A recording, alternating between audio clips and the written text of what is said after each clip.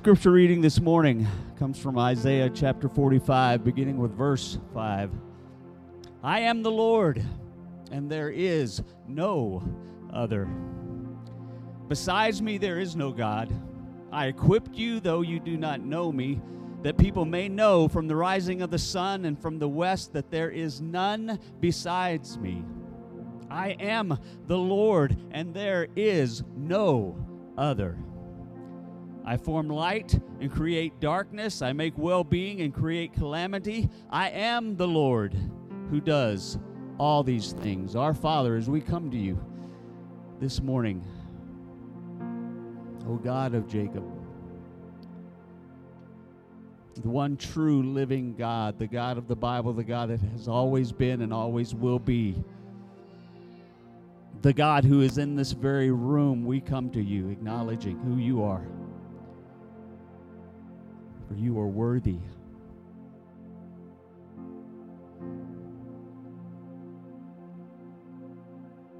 Father, as we move into this time of opening your word, may we open our hearts. Speak through Pastor Chris, your message for each and every one of us.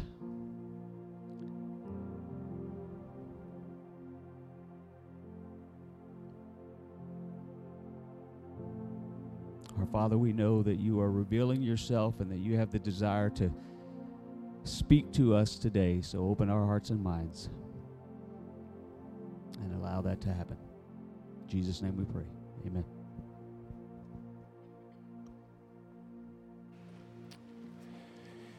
Whew, amen.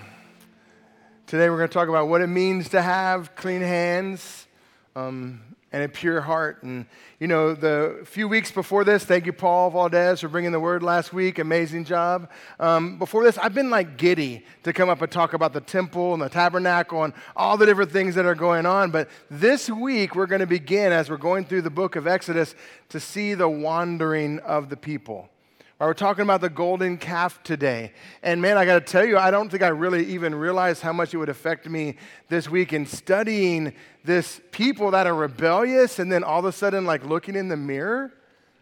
I mean like, ooh, I can't believe they would do that. And then like, can't believe you would do that, right? And so, man, this week for me has been sort of up and down this week of like, oh man, they're so crazy. And then I just see all of these things in my own mind, in my own heart, just, tearing me up. And one of the things that I think, as P. Rob read that to us just a second ago, there is no one like our God.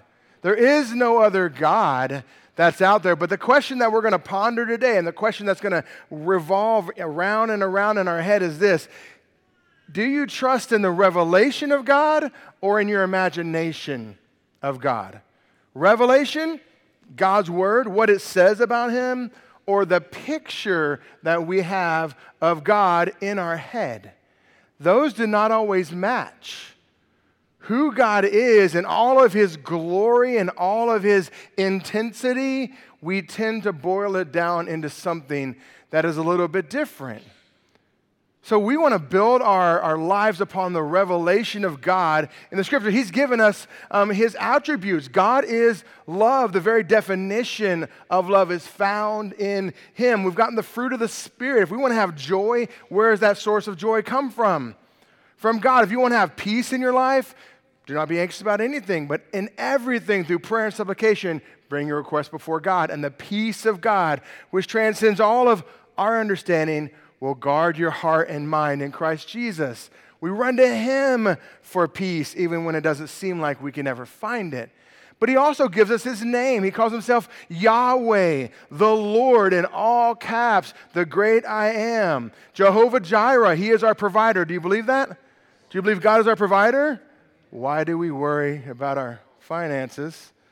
God is our banner. Jehovah Nisi, the Lord is our banner. We hold him up. We make more of him. Or do we crumple up the banner and stick it in the back pocket?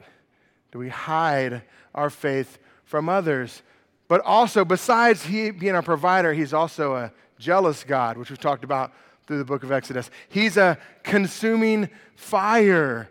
You see, there's these attributes of God that we kind of want to turn away from because they make us sometimes feel uncomfortable about God. So today, we're going to really dive in to what God is and who he is. Because if God is love and we don't really understand that, we struggle. For example, have you ever struggled with the question, well, if God is love, how can he send people who don't know him to hell? And we wrestle with this because we don't understand that God has made himself plain to us. That when you go outside and you look at the stars, they are the handiwork of God. That everything in creation screams out that there is a creator God. And through his eternal power and divine nature, we have no excuse. We should be able to say, man, this was made by someone. I want to get to know that person, and they came in the form of Jesus. Right? This is how we should be. Or we struggle as Christians to call sin, sin, don't we? I wonder why. One of the reasons is we kind of like our sin. And who wants to condemn ourselves, right? But also, we sometimes feel like as believers of Christ, it kind of feels mean to tell someone else that they're sinning. And in actuality, even though Scripture speaks it clearly to us. So the question is going to be for us, revelation or imagination? We try to make God into something that's a little bit more palatable for us. Now, I know. I wish that God would just like write on the sky, Jesus is real. To see it is to believe it. Do you realize that? That ain't true, is it? Like, let me give you an example. So a few weeks ago, we played a game with the youth called Legit or Fake. And now Jonathan, he didn't think you knew what legit meant. Too legit, right? Too legit to quit. You know what that means? Right? Anybody sing the song? Right? Too legit means, is it real or is it fake? I want to show you a picture. This is a picture of the dab, right? Now, some people think the dab was actually created. By the way, dads, we cannot do the dab anymore. It is not cool. I'm just letting you know. All right, but some people say it was D. Brown, dunk contest. Anybody remember that? Pump it up, right? And then the no look, right? That was the invention of the dab. But this is a picture from 1942 during the war. Real? Is it legit or is it fake? What do you think? Legit or fake? Come on, you got to jump in, all right? You got to jump in. This is fake. This is fake, right? This is the movie Dunkirk, right? They're on the movie set of Dunkirk. It must have been cool to dab during that time period. So this is not. Okay, what about this one? Legit or fake? Got to jump in. Legit or fake? Okay, listen, I know. Y'all are going, would have been 2 fakes in a row? Would he do it? Now, you're kind of working it all out. I'm a teacher, right? I know your tricks, right? I know how you work as the students out there, right? What do you think, legit or fake? Legit. This is real. This is in New Zealand, actually. It's called the Horizons. It is just a metal frame of things.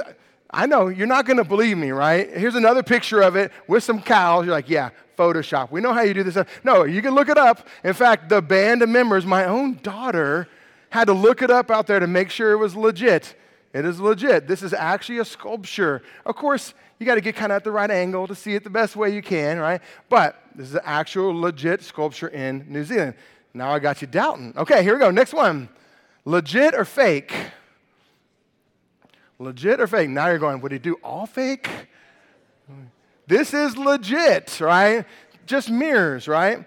Mirrors on there, but you get the right angle, kind of makes it look like you're kind of seeing through it, right? You see, seeing isn't believing. Seeing, we can't trust our eyes anymore. So the question is going to be, are we going to trust our imagination? Because our imaginations can go wild. Or are we going to be grounded on Christ and on the Word, the revelation of God? So we're in Exodus chapter 32, and we're going to have to decide for ourselves, how much are we like the people of Israel in this story? Okay? Now remember, we've just gotten done with the tabernacle, the priestly garments. Moses has been up on the mountaintop for 40 days and 40 nights. He's been fasting up on there, and he's been talking to God up on the mountaintop, and the people are still below. And it says in verse 1, when the people saw that Moses delayed to come down from the mountain, unmet expectations. Right? They expected him to come down. He hasn't come down. Now remember, Moses is up on the mountain. That mountain is covered with fire and smoke and clouds. Let me show you a picture of what it could have looked like. This is a picture of the wildfires that were out in California. Just, I think it was last year or the year before. That looks intense, right? Let's zoom out of that. This is what a city looks like. This might have been what it looks like if you're down in the city and you look up and you see that fire. How many of y'all staying around?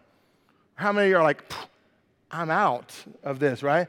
So here are the people of Israel down in this area kind of looking up on the mountain. And here is God. He's scary.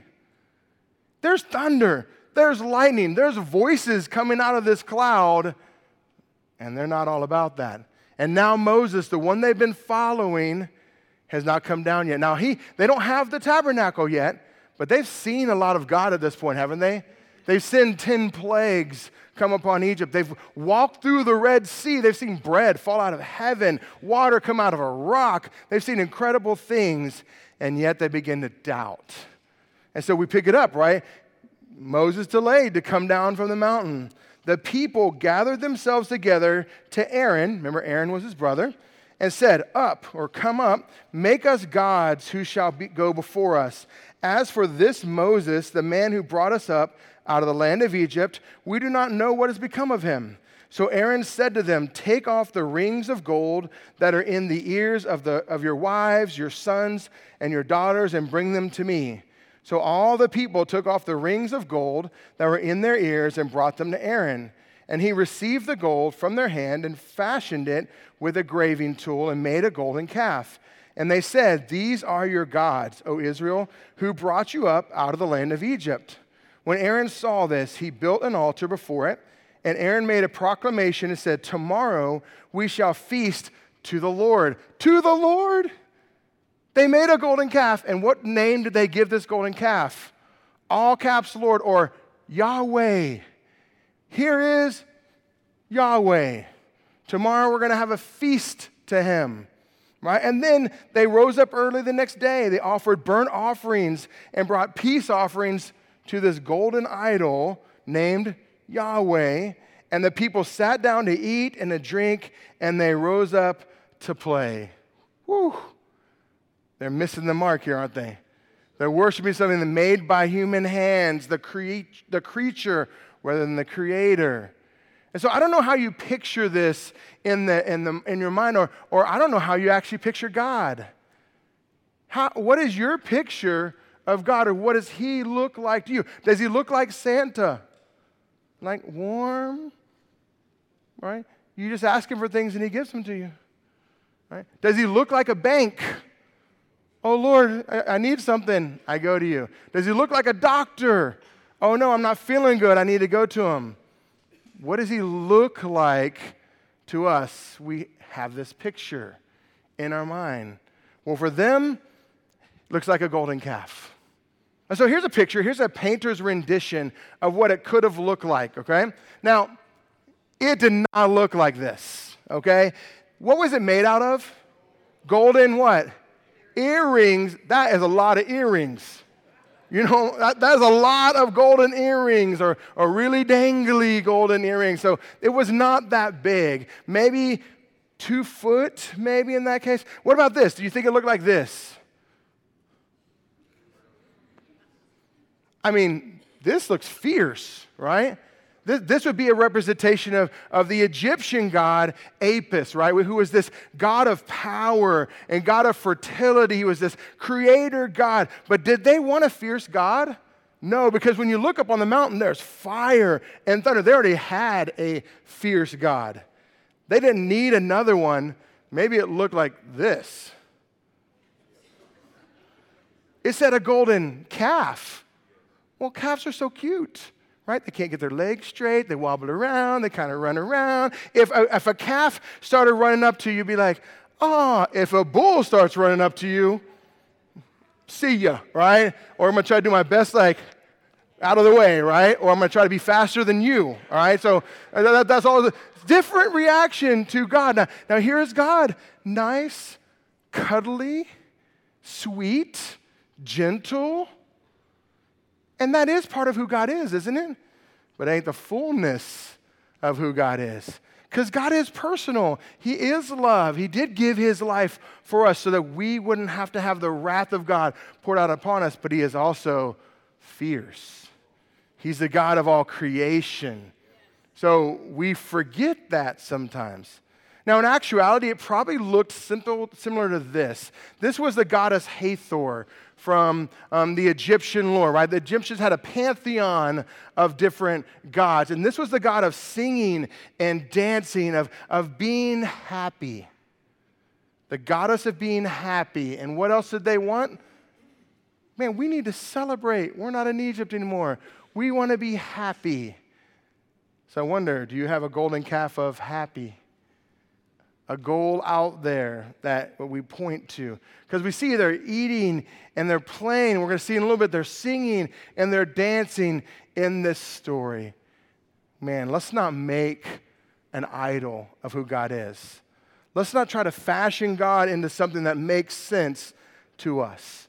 Because let's look at his reaction to what's going on down here. All right, so verse 7. And the Lord said to Moses, go down, for your people who you brought up out of the land of Egypt has corrupted themselves. Do you notice how God says, hey, Moses, your people who you led out, right? All this time has been my people, my name. But now he's like, this is like two parents, right? Like, Tara, look what your son did. She's like, look at what your son did, right?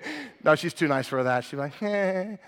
She lets me, God convict me of it. But we see this, but that's not what God's doing. He's not blaming here. He's actually inviting Moses into the conversation. Now listen, God did not have to invite Moses in. God could have been like, done. I'm going to stop their hearts from beating. Party over. All done, right? God could do that. Right? He's the one who keeps our hearts beating. He's the one who helps us keep breathing when we go to sleep at night. He's the one who holds all things together through the name of Jesus Christ. So he could have ended this quickly, but here he's inviting Moses in to a conversation. He's letting Moses be a mediator, right? He's letting him intercede between God and the people, right? Now, good news, we have a mediator between God and us. And what is his name, according to 2 Timothy? Jesus, praise the Lord, right? That his righteousness is imputed on us. It's no longer about what we do. That's why shame and guilt have no place in your life.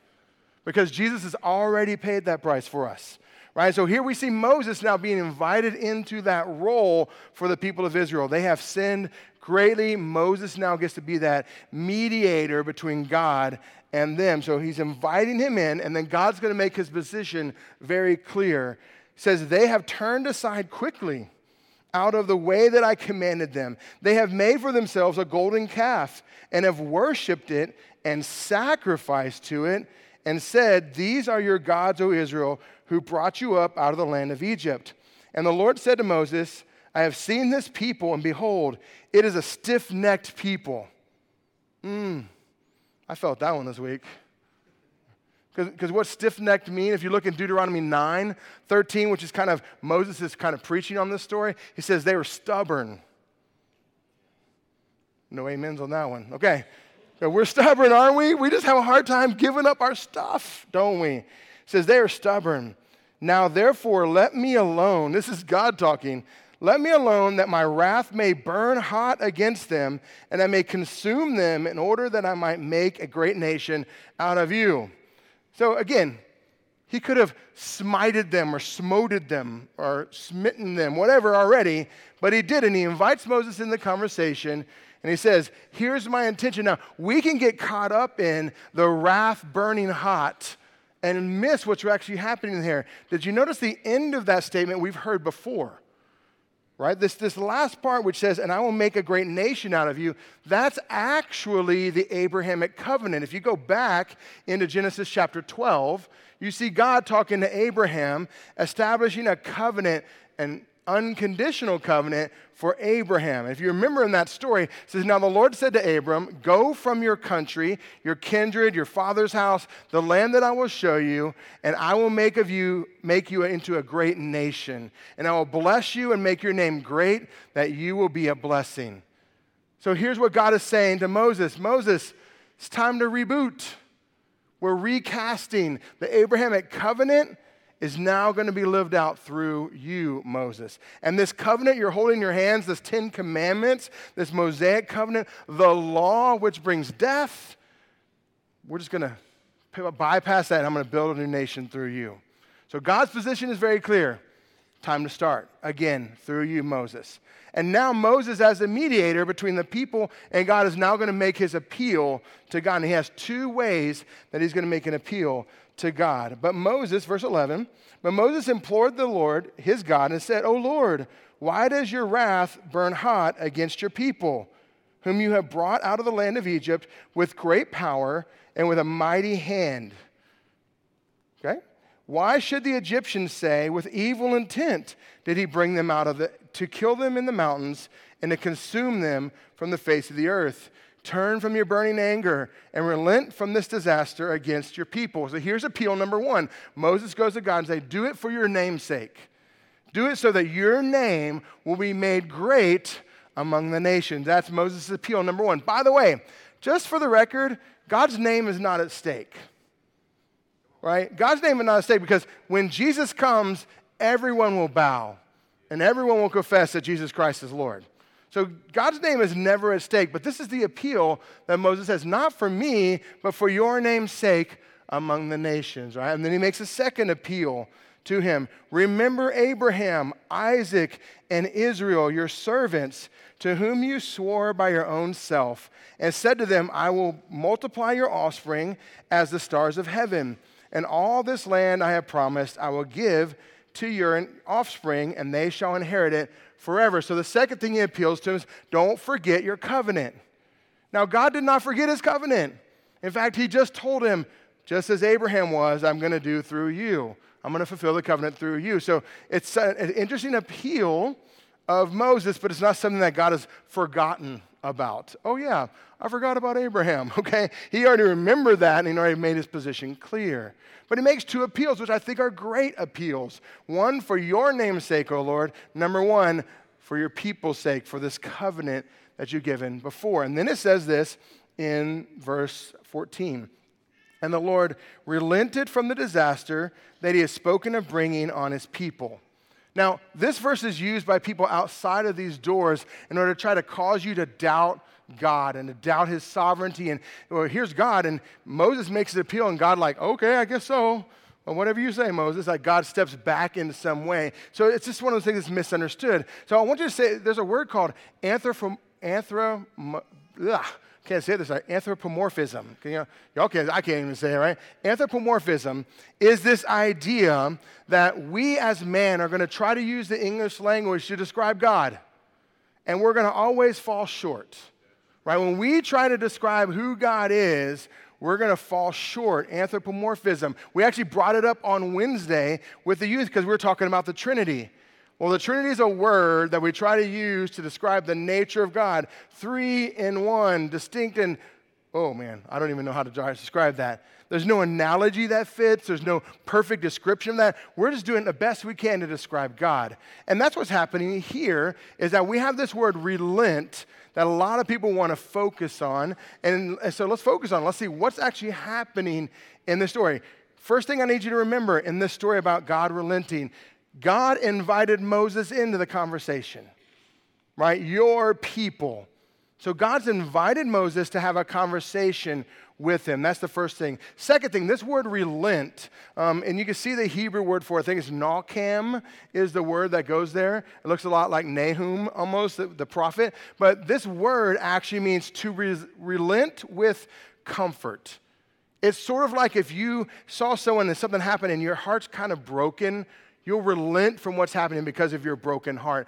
Like another place that this word is used is in Genesis chapter 6. Do you remember that conversation where God regretted making mankind? This word regret is the same word for relent, meaning that he in his heart was broken for what the people had done to him because they're his bride. He loves them. He's provided a way for us, and yet so often the Bible describes as we whore ourselves out after idols, right? We leave our first love and chase after other things and it breaks his heart. And he, just like Hosea being the example, had to buy us back. Jesus paid the price for us. You realize that he made us. And then he had to buy us back. Why? Because we chase after idols. We chase after things all the time to try to find fulfillment or try to find love or we're lonely to try to find companionship in these things that are empty instead of turning to the one true God.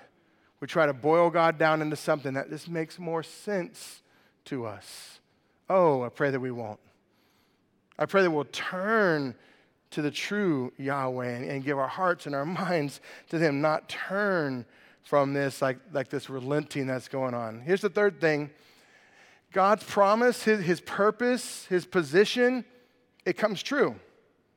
So this relenting of God doesn't change the fact that this group of people that rebelled against God, they wandered for 40 years in the desert and they never saw the promised land. And God starts over not through Moses, because Moses at the end of the story, he ties himself to this people, but he starts through Joshua. And he takes everybody that's under 20 years old, dies in the promised land. We'll talk about that when we get to the 10 spies. And so God fulfills what's going to happen here for the people. It just takes 40 years. And oh, how many times are we resistant to the will of God, and it prolongs our pain? Like if God asked you to change something in your life, would you do it? No amens on that one. I know, it's hard, right? If God wanted to remove something out of our life that was causing us pain, but we really like that thing, we just keep prolonging it. We don't let God change our lives. And it causes more and more and more pain until you hit rock bottom and there's nowhere else to go. And basically you lost it all anyway. And then we turn back to God. What if we were to listen to the voice of God?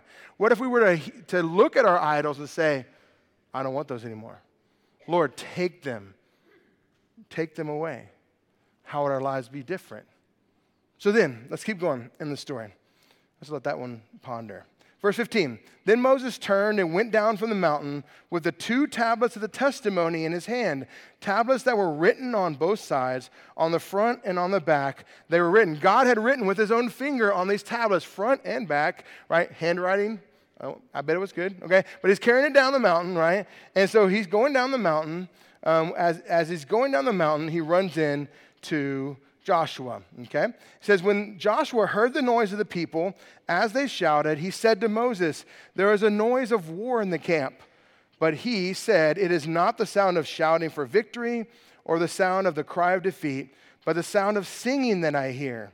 And as soon as he came near the camp, he saw the calf and the dancing. This is why we think it might have been Hathor. They're singing, dancing, eating, and drinking. There's a party happening below. Moses' anger burned hot. Woo. Remember, God's wrath burned hot. Now Moses comes down the mountain. He's about to go full rage monster on him, all right? If you ever seen Dude Perfect, seen Rage Monster, Moses is going to lose it here, right? And he threw the tablets out of his hands, and he broke them at the foot of the mountain. God wrote on the tablets, and he's like, right? He runs up to the idol, right? And he took the calf that he had made and he threw it in the fire. Then he ground it into powder. Boom, he threw it in the water and he made him drink it. He's like full, like, rah, drink this water. But it's got the, drink this water. So now they could feel sick on the inside and realize what they've really done, their depravity and what is really done to them. They're going to feel the weight of it by having to drink this water, which is the ground up golden idol. Guys, idols are worthless. Find that out before the rage comes, before the wrath comes, okay? And so then he turns to Aaron. And Moses said to Aaron, what did this people do to you that you have brought such a great sin upon them? So he turns to the leader, looks him in the eye, and he's like, what happened? And Aaron said, by the way, you know the other great sin, the fall? See if you see any echoes of that kind of happening, because this cycle is continuous. It says, let not the anger of my Lord burn hot. You know the people that they are set on evil. You know those guys. You know what they do? They're evil. What did Eve say? The serpent made me do it, right? And then he says, for they said to me, make gods who shall go before us. As for this Moses, the man who brought us up out of the land of Egypt, we did not know what has become of him. Moses, it's actually your fault. You took too long. Why did you come down when we thought you were going to come down? Blame, excuses, all around. So I said to them, what should he have said? No, go back, keep your earrings. We're not going to make a golden calf, right? But, so I said to them, let any who have gold take it off. So they gave it to me. I threw it into the fire, and out came this calf. I don't know. They brought a bunch of gold, and poof, right? It just showed up, right? I don't, not my fault. I don't know what happened. Now, I remember back in verse 3, you remember what it said in verse 3? It said that all the people took off their rings of gold that were in their ears, and they brought them to Aaron, and he received the gold from their hand and fashioned it with a graving tool and made a golden calf. Now, we know this, right? If you're a parent, you know this story, right? You've come into the kitchen, you're like, Kale, why is there cookie all over your face? I don't know. Did you eat the cookies? No. Well, Kale, there is a step stool right on the counter. How did that get there? I don't know. I was walking through the kitchen and it just showed up there. It was just right there. I was going to tell Mom, no, I don't want to eat cookies after dinner because, I had her eaten them before, and I was going to tell her. We like to make excuses. That is not a real story about Kale, by the way. I just use him because he's in town with me. But we like to make excuses. But listen, if you are a leader, stop making excuses. Dads, stop making excuses for things that happen in our life. Real leaders take ownership of their mistakes. And listen, if we don't take ownership of our mistakes, we're never going to be able to repent. If you don't realize your sin, how are you ever going to take that to the foot of the cross? If you just deceive yourself and pretend like these things aren't a problem, guess what? You're never going to turn from them. You're always going to turn back to them. So we've got to take ownership of our sin. Guys, it doesn't make you any less. Christ already died for you. You've been made whole in Him. You're loved. You're holy because His righteousness is there. We mess up all the time. This week, man, all week long, golden calves in my life have been this flashing up before me, right? I love football. How many hours a week do I spend watching football? It doesn't have to be a golden calf. But guess what? If your whole day's ruined because your team lost, maybe we made it too high, right? If a person in your life, when they say something hard to you, crushes you, that person might be a golden idol. Now, don't go tell them like, David, I think you're a golden cow. All right, that's going to go bad for you, okay? But recognize in your life that you might have things. If you have a work project, something at work that your whole life is dependent on this project going good, maybe that thing is a golden calf. And maybe if you were to step back and trust in God the provider and trust in Jehovah Nissi the banner, maybe you would be even better at your job. That happened for me. I coached football at Hayes for many, many years, and the reason that I called the 2-minute offense, right, reason I called the last few minutes of the game was because my life wasn't dependent on winning. I'm defined by Jesus Christ, not by whether or not we win a football game. And guess what? I was a better football coach because I didn't freak out in the moment. No one was too big because it wasn't that big. And it made me better at my job because I wasn't so tied up emotionally in what was going on.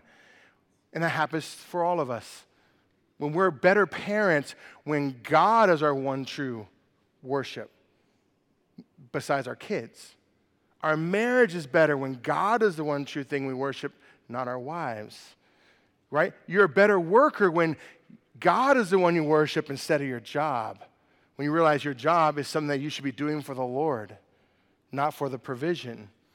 And so when we can do those things and get our eyes off of our idols and our eyes upon the one true God, it makes us better at the things that we're doing in this life because God has created us to do these good works, which He has prepared beforehand for us to do them. So it's a beautiful thing for us to be able to walk through in this story. Now, Do y'all remember that old radio show, The Rest of the Story? I think I learned first service that was Paul Harvey. Is that right? Okay, right, the rest of the story. Now, this is where the Sunday school story stops. Okay, like, we've all heard the golden calf story in Sunday school, right?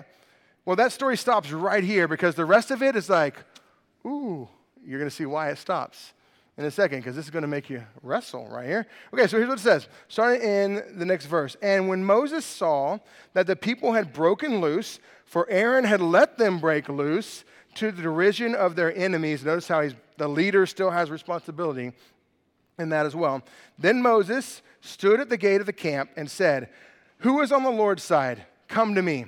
So here's Moses. He's just got done with Rage Monster, right? He comes to the edge like, who's for me? Who's for the Lord? Yahweh. Come to this side. And he's going around, are you for me? Are you against me? And that's what he's going, and he's challenging them. He tells the Levites, he says, gather around him. And he said to them, thus says the Lord God of Israel, put your sword on your side, each of you, and go to and fro from gate to gate throughout the camp, and each of you kill his brother and his companion and his neighbor. He's going to go to them and say, are you for me? Nope. Right? Are you for me? Yes. Worship the Lord God. Are you for me? Right? And they're going to go around and they're going to slaughter the people that are not on the Lord's side. Woo! This is not why they don't teach in Sunday school. Okay. And the sons of Levi did according to the word of the Lord, word of Moses, and that day about 3,000 men of the people fell. Woo! 3,000 people were killed. That's tough. Remember, revelation or imagination? We, in our own imagination, go, how could God kill them? That is so wrong. That's mean. That's ugly. That's terrible. And it is rough. Maybe God's saying, this is like surgery.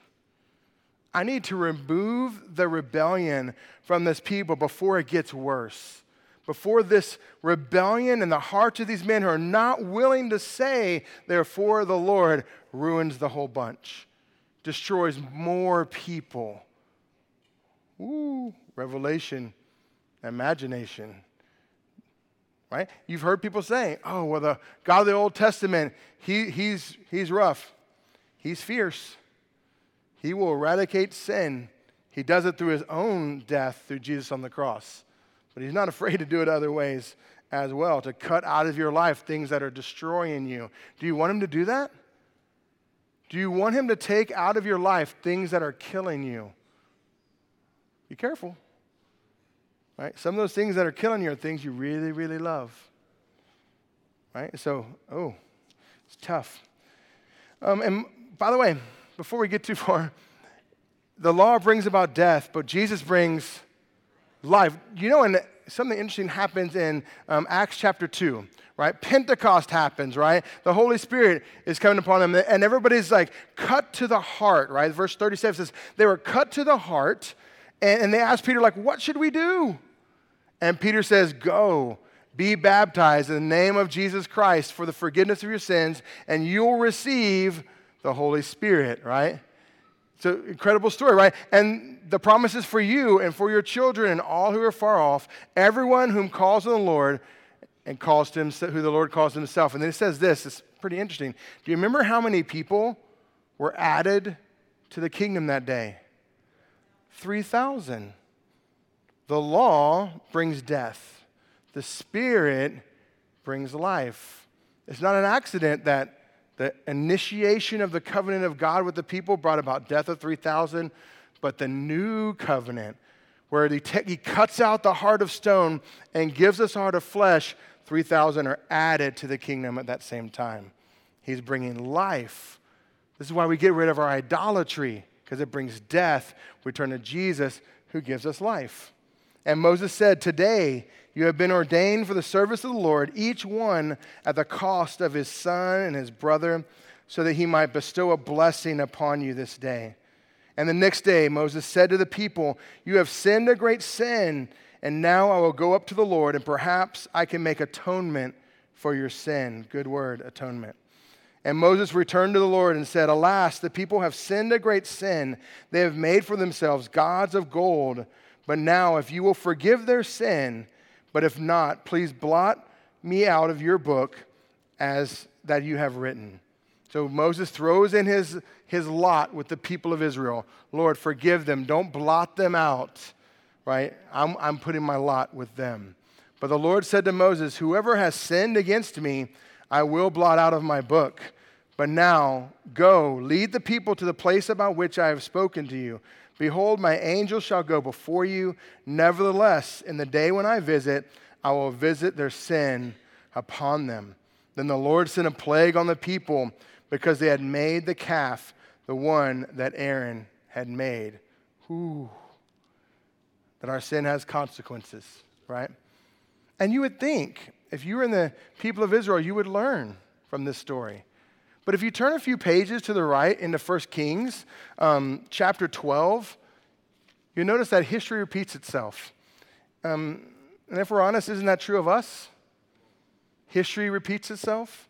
If we're not willing to lay down our idols, they just tend to come up again. Look what happens here in verse 25. It's talking about this kingdom. The kingdoms have split when Solomon was reigning. When Solomon died, there's Israel and there's Judah, and they've split. And we see this king, Jeroboam.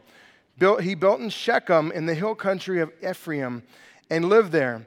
And he went out from there and built Penuel, which is another name for Peniel, which is where Jacob wrestled with God and he got to see God face to face, okay?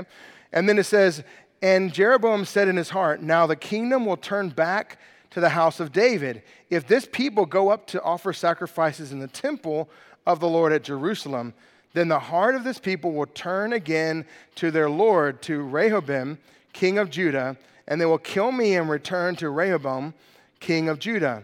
So the king took counsel and made 2 calves of gold. And he said to the people, you have gone up to Jerusalem long enough. Behold your gods, O Israel, who brought you up out of the land of Egypt. And he set one in Bethel, and the other he put in Dan. Did you not see what happened with the people?